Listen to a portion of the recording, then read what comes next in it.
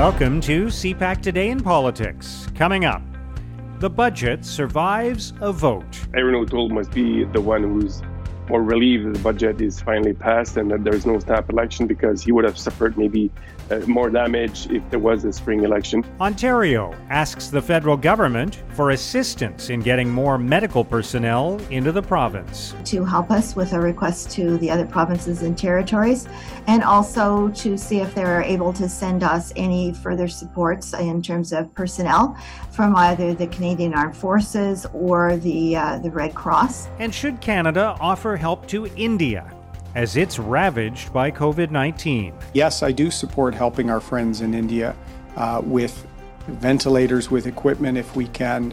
Clearly, the absence of oxygen supplies for the country being ravaged by the variant there is something we should do. It's Tuesday, April 27th.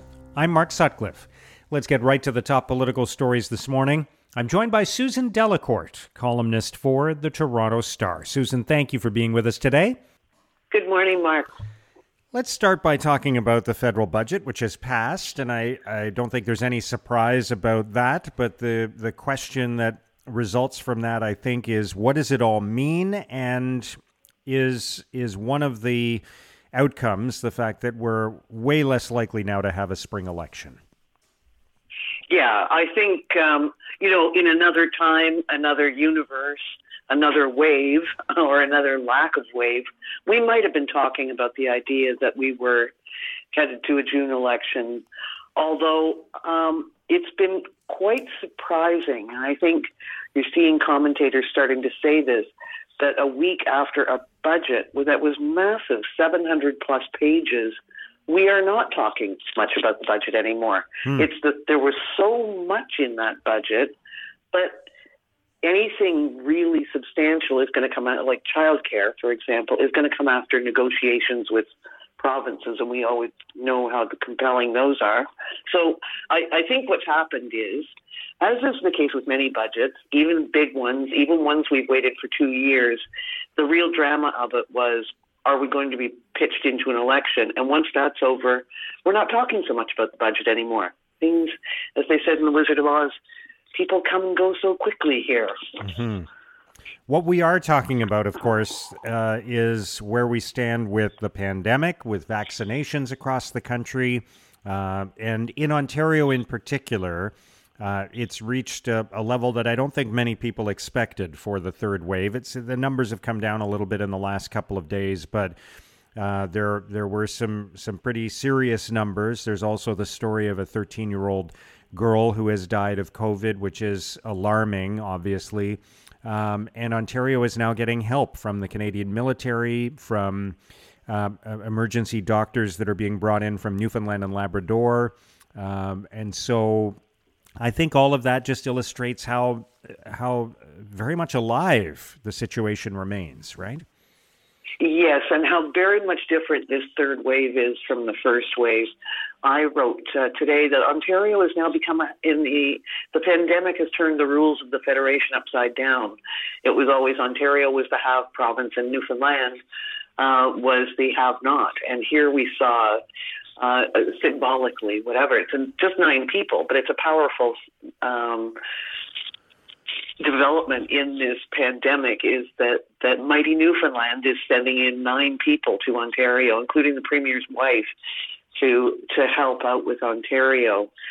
And another thing that's really struck me about this third wave, I think everybody remembers that the first wave saw an enormous amount of cooperation between Ontario and Ottawa. We had Doug Ford and Chrystia Freeland calling each other's therapists. We had the Prime Minister out in the fall doing lots of events with Doug Ford, being out in public with him. I really was struck yesterday by how much tension is back in this relationship, and that's because the stakes are higher. We are in a different place, and people are looking for people to blame. Doug Ford is in isolation, literally and metaphorically. The Prime Minister has had a rough few months as well. So every evidence we have politically and substantially with this third wave, it is so much different from the first wave. I'm wondering whether this cooperation now between Ontario and Ottawa will sort of reset the relationship to along the lines of where it was last year. Yeah. But certainly you didn't see Doug Ford out saying, I just got to give the federal government credit for this. There was none of that yesterday. This is a very low-key ask, but a very high stakes gambit. We've got, I think it's 3 teams going in to Ontario. We've got Army, the forces, who were in long-term care homes last time, but this time this is just to help the hospitals. We've got nurses and the Red Cross. So it is a sign of where we're at in this third wave for sure.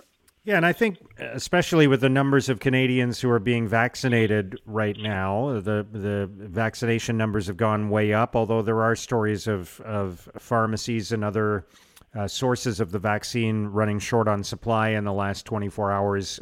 But having said all of that, I think everybody expected that as Canadians are getting vaccinated, that there would be a more pervasive optimism about all of that. I know for the people who are being vaccinated, obviously it's a moment of hope. But with all the bad news about the rate of infection and everything else that's going on, it seems like we're just not getting the bump that would have come from the large numbers of people that are being vaccinated.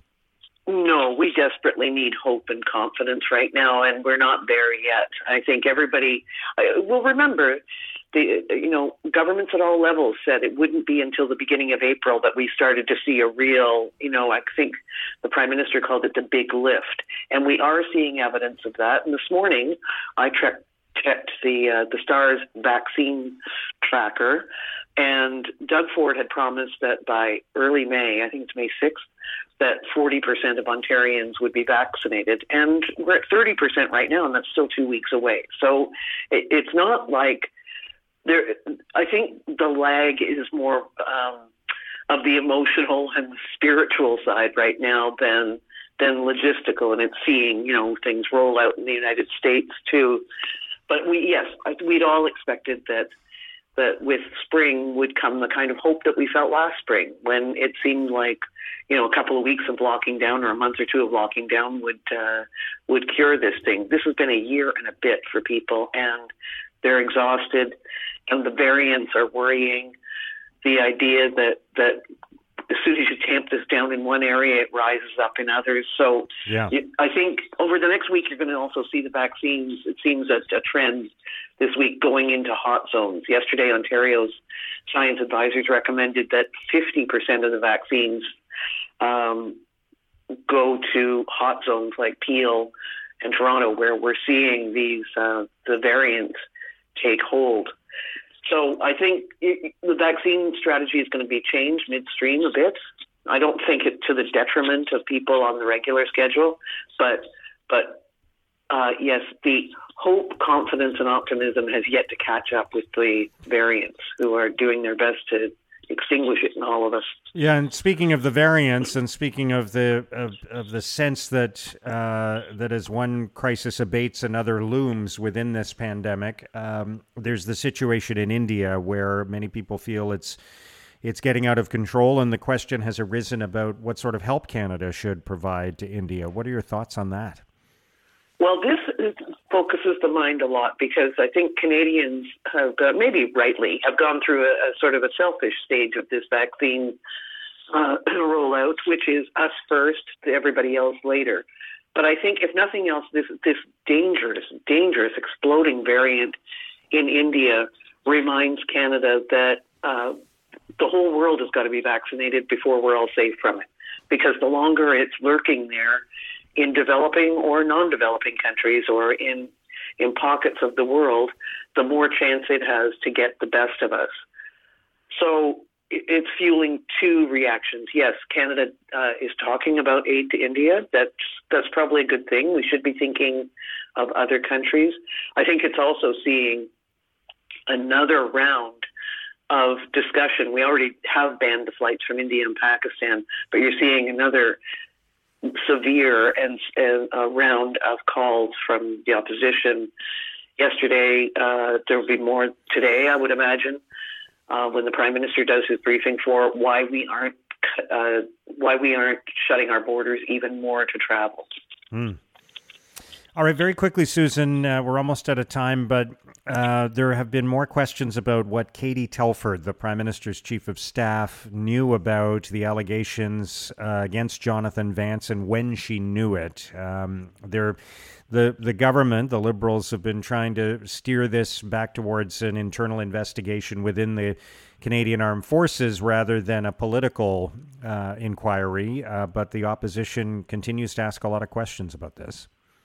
Well, the opposition is seeing this in the same context as the We Charity investigation last year, in the same political context anyway. I think that this is way more serious than the We business. During that controversy last summer, Katie Telford did. She's a very private, doesn't go out in public person very much, but she did testify. And so I think by doing so, she probably set a bar for herself. And the opposition is saying if Ms. Telford could come out during the We Charity investigations, surely she can come out and talk about this. The Liberals they've broken the tradition a few times with having even the Prime Minister testify.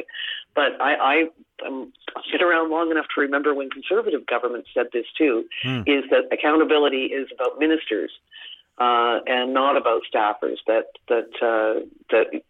it is the politicians who have to bear responsibility for things, right, not staffers. But my best bet right now is that you will not see the Prime Minister's Chief of Staff testify, but I could be wrong. She may decide that she did so in the We Charity story, and she might want to do so in this as well. All right. Susan, thank you so much for sharing your thoughts with us today. Thanks, Mark. That's Susan Delacourt, columnist for the Toronto Star. Emilia Victoria Vigas was 13 years old when she became one of the youngest Canadians to die from COVID-19.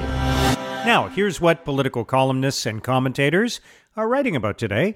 In the Globe and Mail, André Picard argues the death of a child speaks volumes about Canada's tepid COVID-19 response. Picard writes, "The death of 13-year-old Emily Viegas is a wake-up call and a brutal reminder that COVID-19 is not done with us yet.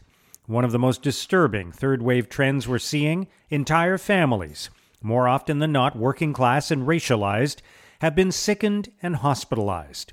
The best way to shield children from the pandemic is to protect their parents, to take the necessary measures to get the spread of the coronavirus under control." In an editorial, the Toronto Sun argues in favor of policies that allow Canadians to stay active and happy outdoors this summer. The Sun writes, "For the second year in a row, Canadians stand to be denied a summer. We support following sensible public health protocols that help limit the spread of COVID-19. The problem, though, as many health experts have attested, is that outdoor transmission is extremely rare, and it's important to keep fit by engaging in outdoor activities. Canadians are now at a breaking point. The less people believe the rules are beneficial ones, the less likely they are to follow them." In the Toronto Star, Gordon Laxer argues Canada must support Alberta and Saskatchewan to wean the country off oil and gas production. Laxer writes, "It would take time for Alberta's oil workers and the communities they live in to transition to a post-oil economy in a well-supported plan with help from the rest of Canada. The alternative is to wait until others stop buying Alberta's bitumen and leave oil workers to fend for themselves. It's time to acknowledge the challenge and start discussing how the rest of Canada can financially support Albertans and Saskatchewanians to make the transition." Now, here's what's coming up on Canada's political agenda.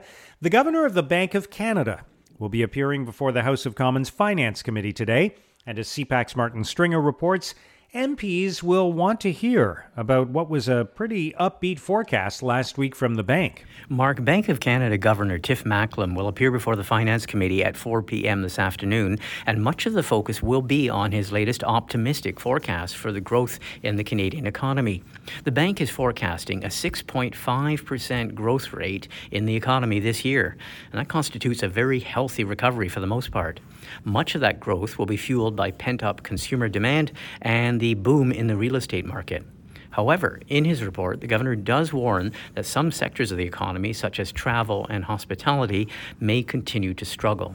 Governor Macklem and the bank were also bullish in their forecast for the world economy, forecasting a global growth rate of 6.75%. However, Mark, the bank's latest predictions all come with a large asterisk beside them, an uncertainty that the bank recognizes that's caused by the big question: how long, how deep, and how painful will the third wave of the pandemic be in Canada? And how long might lockdowns and other public health measures last? Thanks, Martin. Also today, the Prime Minister will address Canadians on the COVID-19 situation, along with several members of the Cabinet and the Chief Public Health Officer of Canada. He will also attend question period.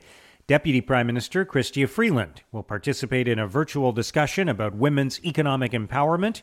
NDP leader Jagmeet Singh will hold a news conference to speak about the Parliamentary Budget Officer's report on excessive profits. Infrastructure Minister Catherine McKenna will attend a virtual infrastructure event in the Ottawa region. Special Representative for the Prairies, Jim Carr, will meet with business leaders in Saskatchewan to talk about the federal budget. The Minister of Middle Class Prosperity, Mona Fortier, will take part in a virtual event hosted by the Chamber of Commerce and Industry of the South Shore of Montreal. Agriculture Minister Marie-Claude Bibeau will host a panel discussion with women in agriculture across Manitoba. Minister for Women Mariam Monsef will speak about budget investments to combat the she-cession.